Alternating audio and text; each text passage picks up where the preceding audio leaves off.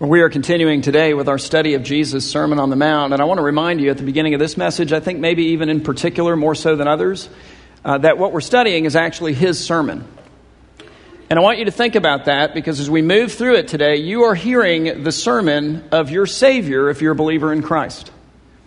You are hearing the sermon of God made man, of the one who left everything in heaven, all of its privilege, all of its wealth, all of its glory, all of it. And clothed himself in your humanity, inhabited the same ball of dirt that we do, and experienced personally a poverty far greater than anything that most of us have ever experienced and likely ever will, that through his impoverishment, which included his suffering and death, you and I, through faith in him, might be made eternally rich. There's your preacher. He's the message giver today. We've been doing this study now for, 4 weeks, and we're calling the study Blessing and Mission, and I want to tell you why we're calling it that. We're calling it blessing, as I've said all along, because contrary to what you might be tempted to think, when you come to this sermon and begin to dig into it, and it begins to dig into you, when you begin to unpack it, and it begins to unpack you, when you begin to examine it, and then it does to you, quite unexpectedly, what it will do. It will examine you. It's like we come to Jesus, and one of the metaphors for him, incidentally, is the great physician. And he says, okay, listen, you need an MRI, but not of your knee, not of your elbow, not of your shoulder, not of your back, not of your neck. I'm going to give you a spiritual MRI of your whole life. We're going to call it the Sermon on the Mount. And then we'll look at it together. When I told people that we were going to be preaching through the Sermon on the Mount, man, so many people came to me and they were jacked. They're like, right on, we're going to do the Sermon on the Mount. And I'm thinking, it's been a while since you've read this, hasn't it? About week 4, that's where we're at, you can tell me how much you're enjoying it. Why does Jesus give us the spiritual MRI? Why does a doctor do something like that? To reveal to us disease. And so that he might then go in and what? Stitch something together that's been torn. Take something out that needs to come out. It's for matters related to health. It's for matters related to life and salvation of a sort, if you will. And Jesus, as the great physician, not only gives us the MRI that is this sermon, but his word is sharper. What? It's living and active, sharper than any double-edged sword, is it not? It's able to divide, we're told from the writer of Hebrews, soul and spirit, bone and marrow.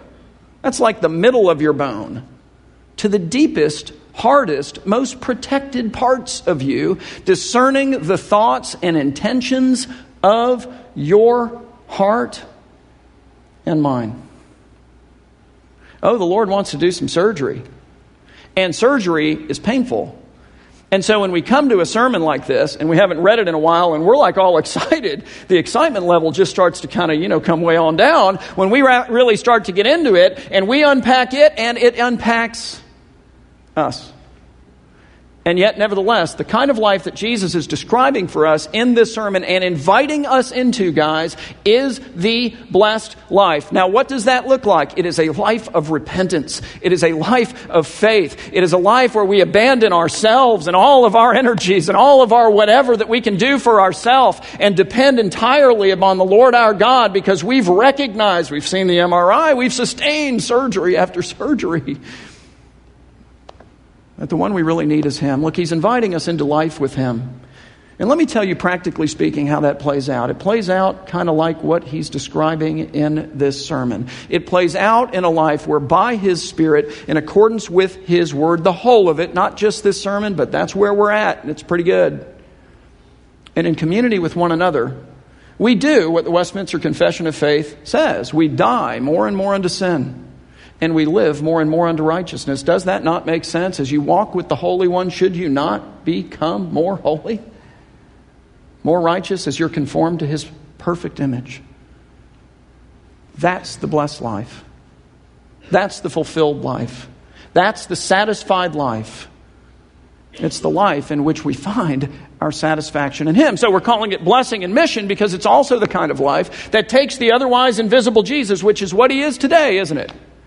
I have not run into him on the street. I'm guessing you probably haven't either. And if you have, don't shout it out now. We'll talk later, okay? But really, it takes the invisible Jesus and it makes him visible.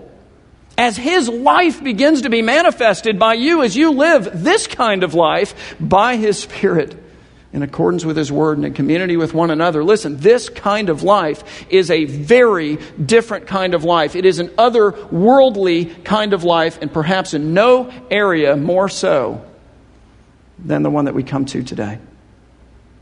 So we're calling the study Blessing and Mission, and today as we pick up the study, the sermon of Jesus, exactly where we left off last week, his sermon. Here's what we're going to see. We're going to see that this blessed life that he describes and invites us into throughout the whole of this sermon, but this part 2 today is one that is lived by people who trust in God, bottom line, and not in wealth, not in money, for their security in life, and not just their security in the next life. Their security in this life, here and now, day to day, nitty-gritty living. So here's the running question. And I want you to open your heart to this. I want you to let the Lord speak to you by his Spirit in this. I want you to be open to whatever it is he might want to say to you in this. In whom or in what do you trust for your security? We pick up our study today in Matthew chapter 6, beginning in verse 19, where Jesus in this, his sermon, reaches out and lays hold of the number one thing that we all hang on to and trust in for our security if we're not careful. It's money and possessions, and he says this. He says, do not lay up for yourselves treasures on earth, and it's clear that he's talking about money and possessions because notice what he says next. Where moth and rust destroy those treasures. And where thieves, and for that matter, politicians and corrupt business people and inflation and recession and all of this other stuff that we have to deal with in this corrupting world, break in and steal, it takes it away from you. But instead, Jesus says, lay up for yourselves treasures in heaven where neither moth nor rust destroys and where thieves do not break in and steal. And I want to pause here for a minute. And as a community of faith, and let me define that, as a group of people who have come together today under the banner of Christ and who profess to really believe in this place called heaven, as much as we do, well, earth.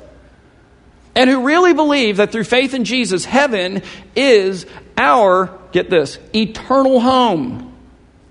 Eternal as opposed to this earth. How long do we get here, incidentally? I mean, none of us really know, but let's just play a game. 50 years, 60 years, 70 years, 80 years, 90 years, 100 years, 110? Let's go $120. How long is that in comparison with eternity? I mean, like, how fast can you blink your eye? Not fast enough. Get the idea? So as that group of people, I want to feel the weight of the logic of that because Jesus is coming to me and he's coming to you and he's saying, okay, let me just ask you a question.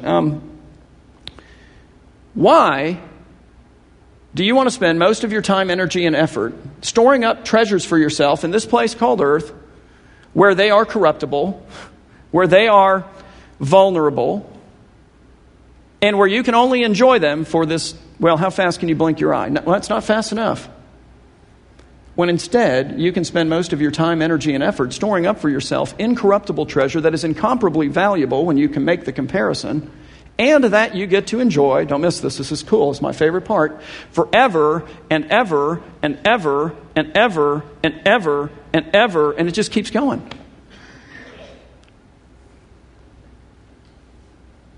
The logic's irrefutable.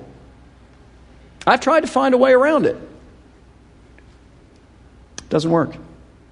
Yet I will tell you, it is statistically undeniable that very, I could keep going, but you get the point, very few American evangelical Christians actually do this, which means it's statistically undeniable that most of us don't.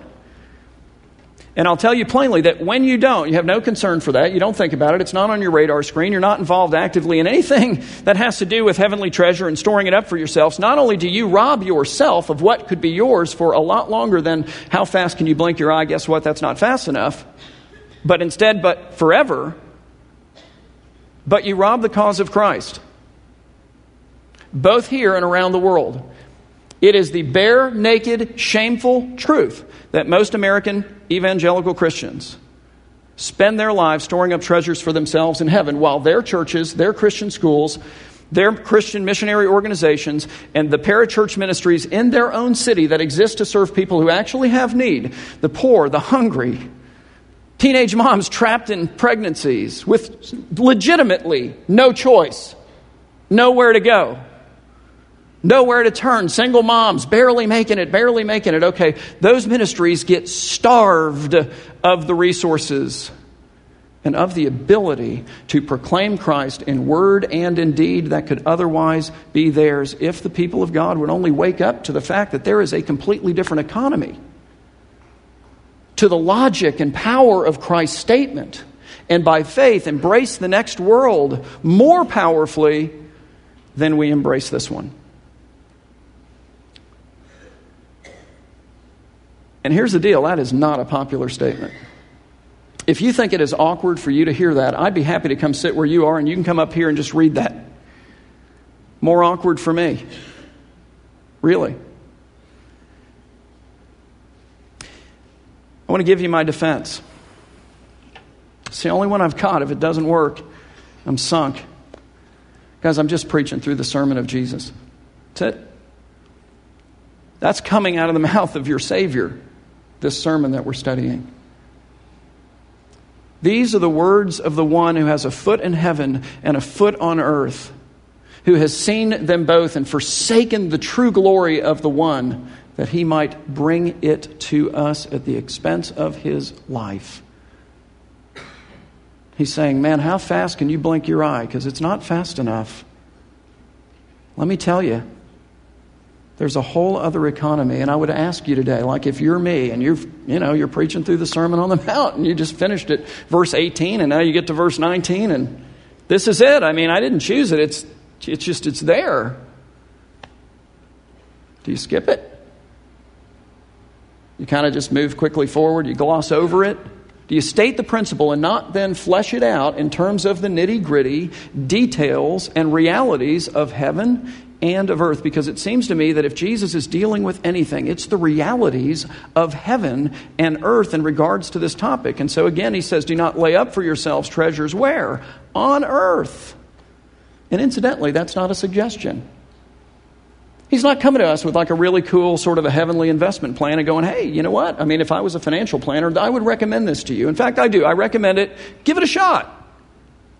It's an imperative. He says, do not lay up for yourselves treasures on earth where moth and rust destroy and where thieves break in and steal. But instead, lay up for yourselves treasures in heaven where neither moth nor rust destroys and where thieves do not break in and steal, and incidentally, where you can also enjoy them forever and ever and ever and ever and ever and ever and ever and ever. I mean, it kind of gets annoying at some point, and ever and ever and ever and ever.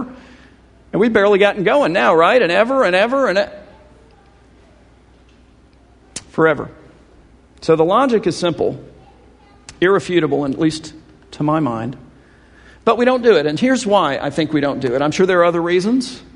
Let me give you a few. Last week we talked about one. We don't do it because we find our significance in what we have, in our ability to kind of impress other people.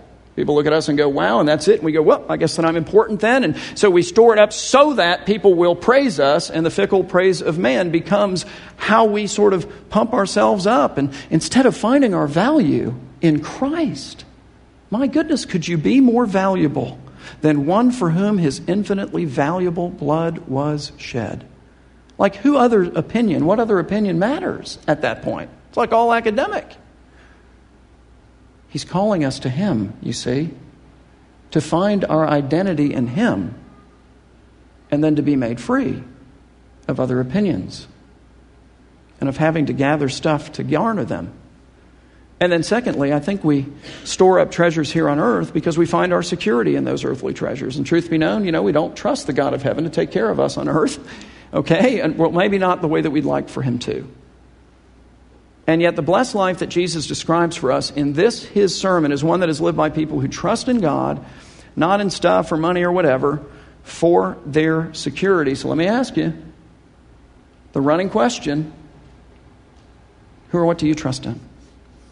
Jesus says, do not lay up for yourselves treasures here on earth where moth and rust destroy and where thieves break in and steal, but Instead, lay up for yourselves treasures in heaven where neither moth nor rust destroys and where thieves do not break in and steal, to which he then adds, for where your treasure is, there your heart will be also. How many of you have heard that statement? Like, I grew up hearing that statement. Why is that the case? Okay, now listen to this list, okay? Be thinking about you. Because you focus upon what you treasure. You pursue, really and truly, what you treasure. You think most about what you treasure. You fret most over what you treasure. You measure the value of other people and other things by what you most treasure. And you organize your whole life in such a way as to be moving you continuously toward whatever it is that you treasure. So then what do you treasure? What is it? Because Jesus says that where your heart is, or where your treasure is rather, there your heart will be also. And here's what Jesus wants. You know, we think that He wants our stuff. I don't want our stuff. You think that Jesus is sitting up there going, I don't know how I'm going to make the light bill if this guy doesn't start tithing. I feel so deprived on the throne of the universe. It's silly when you think of it like that, but Jesus is a threat to us. Why is Jesus a threat to us? He's not if He is where we find our significance and security. He is if we find it somewhere else.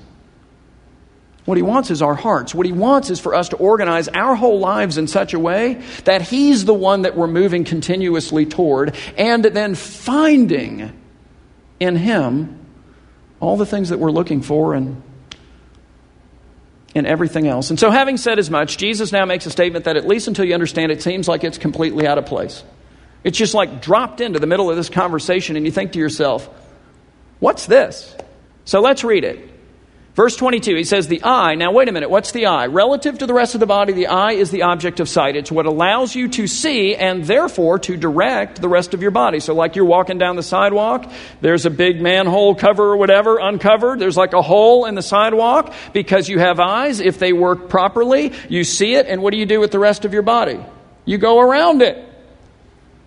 The eyes enable the rest of your body as well to avoid the perils of life. It's with the eye that you see. He says the eye is the lamp of the body, at least in the sense that it brings light, if you will. You can see in light is the idea. And it allows the whole body to avoid the perils of life. And so then he says if your eye is healthy, which is to say if you're able to see clearly, well, then your whole body will be full of life. Your whole body will benefit because, well, you'll avoid that open hole. Many open holes. But if your eye is bad, if you are blind, then your whole body will be full of what? What do you live in if you're blind? Even if the sun is out, darkness. Darkness. But then here's the worst condition of all. He says, if then the light in you is darkness, he's saying, if then you think that you're able to see well, 20/20, lights are on. That's what you think. But in fact, you're blind? Oh, wow. Well, then how great is the darkness, he says, because at least when you're blind and you know it, you get a seeing eye dog or something, don't you? I mean, you take special precautions because you're aware of your blindness. So, you know that there are holes and pitfalls and all that stuff. But if you think that you see clearly, but in fact you're blind, you're just not aware of the fact that you're blind, well, you don't take any precautions at all. You just charge straight ahead and wonder why you keep waking up in that same hole. And you say, well, Tom, that's an interesting little dissertation on the eye and the body and light and darkness. And if I think that I see, but I'm really blind, it's a serious bummer and I might end up in a hole. What in the world does that have to do with the heart and treasure and money and what you trust in for your security and all of that stuff? Because not only does Jesus precede that little discussion on the eye, etc., with the topic of money, but he then talks about it immediately afterwards. Listen to what he says in verse 24. He says, no one can serve two masters. What an interesting word, master. For either he will hate the one and love the other, or he will be devoted to the one and despise the other, to which he adds, you cannot serve. Now he gives you two different masters, God and money. He's saying you can't serve both, but you're still thinking, okay, but what is the discussion of the eye and light and darkness and my body and the whole, and I might be blind and I don't know it, have to do, therefore, with all of this discussion on wealth and what I trust in and earthly treasure and heavenly treasure, etc., because Jesus drops it dead center into the middle of the conversation. And I think what Jesus is saying here is this. I think he's saying, hey guys, guess what? When it comes to this topic of money and possessions and your heart and what you really trust in for your security and significance and all of that stuff, you tend to think that you see clearly, but you're blind. And when you think that you see clearly, but in fact you're blind, oh, how great the darkness. He's coming to us and he's saying, let me tell you something about the sin of materialism that is different. It's a different kind of sin qualitatively, and here's why. It's something you do not tend to see in yourself. Other sins you can see fine. When you're stealing from someone actively, like you know it, you're not surprised to find it out, as you're taking their wallet out of their back pocket. It's like, you know it. When you're looking at somebody dead in the face, okay, and you're lying to their face, you're not surprised to find out that's what you're doing. You're doing it. You know that. What about greed? What about materialism? Okay, so I was a lawyer for 10 years. I've been a pastor now for a full 12 as of next weekend or this. I have had all kinds of people come to me to confess all kinds of different sins. There is essentially nothing in the world that can surprise me, I think, at this point. Seriously. Because either I've seen it or I've seen it in me. It's very humbling. Not one time has anyone come to me and said, hey, you know what I think my problem is? I think I'm greedy. I'm a materialist. That's my issue. The greedy guy is always the other guy, and it's always the other guy who has more than you, which, by the way, speaks to this blindness. You can be the poorest person in the room and the most greedy. You can be the wealthiest person in the room and the least greedy. And here's why. Because wealth has lost its shine, its charm for you. You've had it. You realize its limitations. You know what it can and cannot do that everybody else just imagines. There's a blindness to this. The love of money blinds us to our own love for money, which incidentally is why we never ask ourselves the hard questions in life. We are raised in a country where bigger is better and bigger is better and bigger is better. We're always just going bigger and better and bigger, and we just assume that's, the right ethic. I don't, care if you go bigger and better, but I do care that you don't stop every once in a while and go, well, wait a minute. Maybe this is an opportunity to, keep this car or whatever, and instead of rolling it and make an investment in treasure in heaven. We don't even stop to think those things through. A lot of us have been involved in accountability groups over the years. I'm one of them. And what do you do in an accountability group? You invite scrutiny of your life. You sit down, in my case, like with a group of guys, and we say, okay, I want you to ask me about this. I'm inviting you in because I know that, I could fall into any of these things. So I need active involvement in my life. I want you to ask me about my, sexual ethic and integrity and my business ethic and integrity. I want you to talk to me about, have I shared my faith this week? I want you to ask me about what my personal worship looks like. Am I in God's Word? Am I praying? How are things going in my family, et cetera, et cetera, et cetera. What I realized this week, and this is true of every group that I've been in as well, I've never heard of an accountability group where the guys or the girls have sat down and said, okay, but what about this area of generosity? Because the reality is, man, this is powerful stuff, and we're all feeling the magnetic pull of trying to find our value by what we can achieve or accomplish or gain or have or whatever, and of trying to insulate ourselves, trying to find our security in it. Never had an accountability group say to me, hey, Tom, tell me about your generosity. Tell me about your tithing. Tell me about how you give to the poor.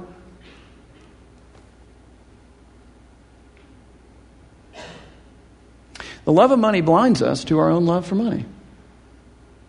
And it blinds us as well to what we already have and really ought to be thankful for and even contented with. It's amazing. It's like we get bigger and better, and then we look for the next bigger and better, and we forget what we just got. Guys, we are, all of us, incredibly blessed.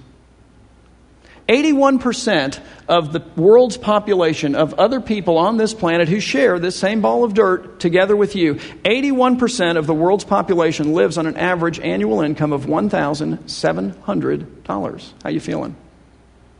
Like you just hit the lotto, right? Think about that. The median income worldwide is $7,000 a year, and that is an inflated number. I want you to think of how low it has to go because it includes everyone in the U.S. That's startling. rarely do we stop and say, I am so thankful for what you've given me, Lord. It's really wonderful, and I'm contented and quite thrilled. I'll tell you lastly, at least as I've written it down, I think the love of money blinds us to the needs of other people. And here's why. Because if you're looking to it for your significance and security, then the needs of other people represent a threat to your significance and security. And so here's what you want to do, and even in fact do, but you're blind to it. You kind of go through life going, oh, I don't want to see, I don't want to see, I don't want to look, I don't want to look, I don't want to see, I don't want to see. Oh my goodness, he's walking over here. Good grief, I don't want to make eye contact. Look, and he might not be the guy to help, but really. However, the flip side of that is also true. And I think it provides a good test for our hearts. I think that when you find your significance and security really and truly in Jesus, and I think that's a process. You grow in this as you grow in Him. But as that is true for you, you're free to become generous because in Him you have what you need, you see. Need is a key word, incidentally. But you have everything that you need. And here's what happens. You actually begin to actively look for ways to help other people and meet other needs. And so the blessed life that Jesus describes for us and invites us into is one that is lived by people who trust in God and not in what they can get or what they can gain or who they can become, and not in that kind of stuff for security. And here's the deal. You can actually trust God, which is what Jesus turns to next in verse 25, where He says, therefore I tell you, do not be anxious about your life. Now please notice that He doesn't say don't be anxious about anything. And I want to give us some things that I think we ought to be a heck of a lot more anxious about. The cause of Jesus as it goes into the world through local churches, through Christian schools, through Christian missionary organizations, and through all of these different parachurch ministries that scrape by and that exist to serve the poor and the needy in our communities in the name of Jesus. I think we ought to be a lot more anxious, and I'm preaching to me too, about that. I really do.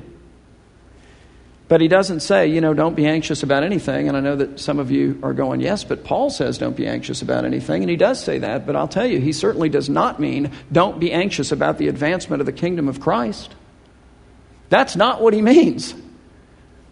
I mean, if you look at 2 Corinthians 11, Paul gives to you this amazing list of unbelievably horrific things that he suffered, thing after thing after thing after thing after thing after thing, to advance the cause of Christ. My goodness, what urgency that man lived with. And then notice what he says in verse 28. He says, and apart from other things, there is the daily pressure on me of my what? Anxiety. There it is. For what? For myself? No. For all of the churches, for the cause of Jesus in the world. It's the self-centered anxieties that Paul is saying, look, you don't need to worry about that. And that's what Jesus is going after here as well when he says in verse 25, therefore I tell you to not be anxious about your life, meaning about what you will eat or what you will drink, nor about your body, what you will put on, for is not life more than food and the body more than clothing? He's saying, look, will not the one who gave you life also give you food to sustain you? Will not the one who gave you your body also give you clothing? Now, it might not be exactly the same kind of food and clothing that you would really like. We've got to own that. He's talking about our needs. He is. And he's not saying, so don't worry about it. Sit on the couch, put up your feet, get out the clicker, turn on football, don't go to work tomorrow. Don't worry, because God is going to magically keep your lights on and the power going and the air conditioning. And, food trucks are just going to start showing up at your house, like Publix Direct is going to be reinstituted and they're just going to serve you. And God is going to make this all miraculously happen. That's not the way that it works.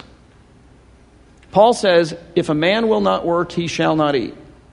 There is wisdom to that. The Bible comes to us and says, 6 days you shall labor. 6? And on the 7th you shall rest. It's the work ethic of the Scriptures by which our country was built, frankly. So it does not condone laziness. It comes to us and says, you know what? The ant stores things up. There's some wisdom there. There is.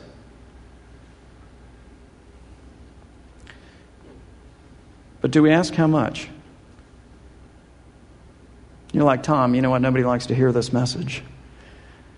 I know. I don't know what to tell you. I mean, I guess I could have skipped it. It would have been easier. But it wouldn't have been very helpful. On the one hand, there is no culture, I think, that has ever existed in which this could be a less popular message. On the other hand, I think there's no culture that has ever existed in which it is more needful. I do. Guys, trust in God for your security. Eternally and here, He's trustworthy. He is, and Jesus tells us as much. He says, therefore I tell you, do not be anxious about your life, what you will eat or what you will drink, nor about your body, what you will put on. For is not life more than the food, and body more than clothing? And then he says, look at the birds of the air. They neither sow nor reap nor gather into barns the way that we do, which is a good thing. He's saying, so they don't even do what you're already doing, and yet your heavenly Father feeds them. Are not you of more value than they? And which of you, by being anxious, can add a single hour to his span of life? In fact, studies seem to it suggest that it goes the other way, doesn't it? It's like the stress is killing us. And so why, Jesus asks, are you anxious about clothing? Consider the lilies of the field, how they grow. They neither toil nor spin, and yet I tell you, even Solomon in all his glory was not arrayed like one of these. But if God so clothes the grass of the field, which is alive today, and tomorrow is thrown into the oven, will He not much more clothe you, O you of little faith? Therefore do not be anxious, saying, what shall we eat? Or what shall we drink? Or what shall we wear? For the Gentiles, the pagans, He's saying, seek after all of these things. And your heavenly Father knows that you need them all, but seek first. This is the bottom line. And first doesn't mean as, like first thing in the day, although that's helpful. It really is. It means first in priority. As a matter of first and utmost importance, seek first the kingdom of God and His righteousness. And all of these other material needs will be added to you. Therefore, do not be anxious about tomorrow, for tomorrow will be anxious for itself.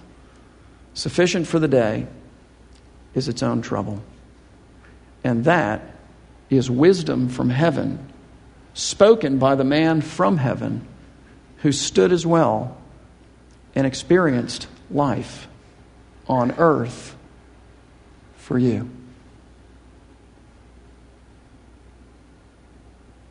And for me. So, the blessed life that he describes is lived by people who trust in Him. Not in what we can figure out, not in what we can gain, not in what we can scheme, not in what we can work up, not in what we can store up or whatever else for our security. And the question is, look, after listening to the whole message, in whom or in what do you find your security? And let me just ask it a little differently. Where are you laying up your treasure? With your time, with your talents, and with your resources? Are you laying them up in earth? And if so, examine that. What does the spiritual MRI say about why that is? Or are you laying them up in heaven? Is there an investment plan by which you're taking care of that treasure and storing that up too? Because the logic's simple. And Jesus, as the great physician, is saying, listen, I know it's a tough message. I mean, seriously, it is. But it's for life. It's for health. And it's for His glory and kingdom. Okay? So think about that today. Let's pray. Our Heavenly Father, Lord, we come to You mindful that You first came to us. We are thankful for heaven's high King, who once upon a time stood up and disrobed, laid aside His glory and all of His majesty, clothed Himself in the flesh of a servant, and entered into this world truly as a peasant. Lord, that He might exalt us as He lays His life down for our sin and is raised again for the dead, or from the dead. Lord, that we might have life. God, I pray that we might take His example to heart, that we might hear His wisdom from another world, as the one who has himself spanned both places, who is himself the truth. I pray, Lord, that as Hannah sang, that we would open our hearts.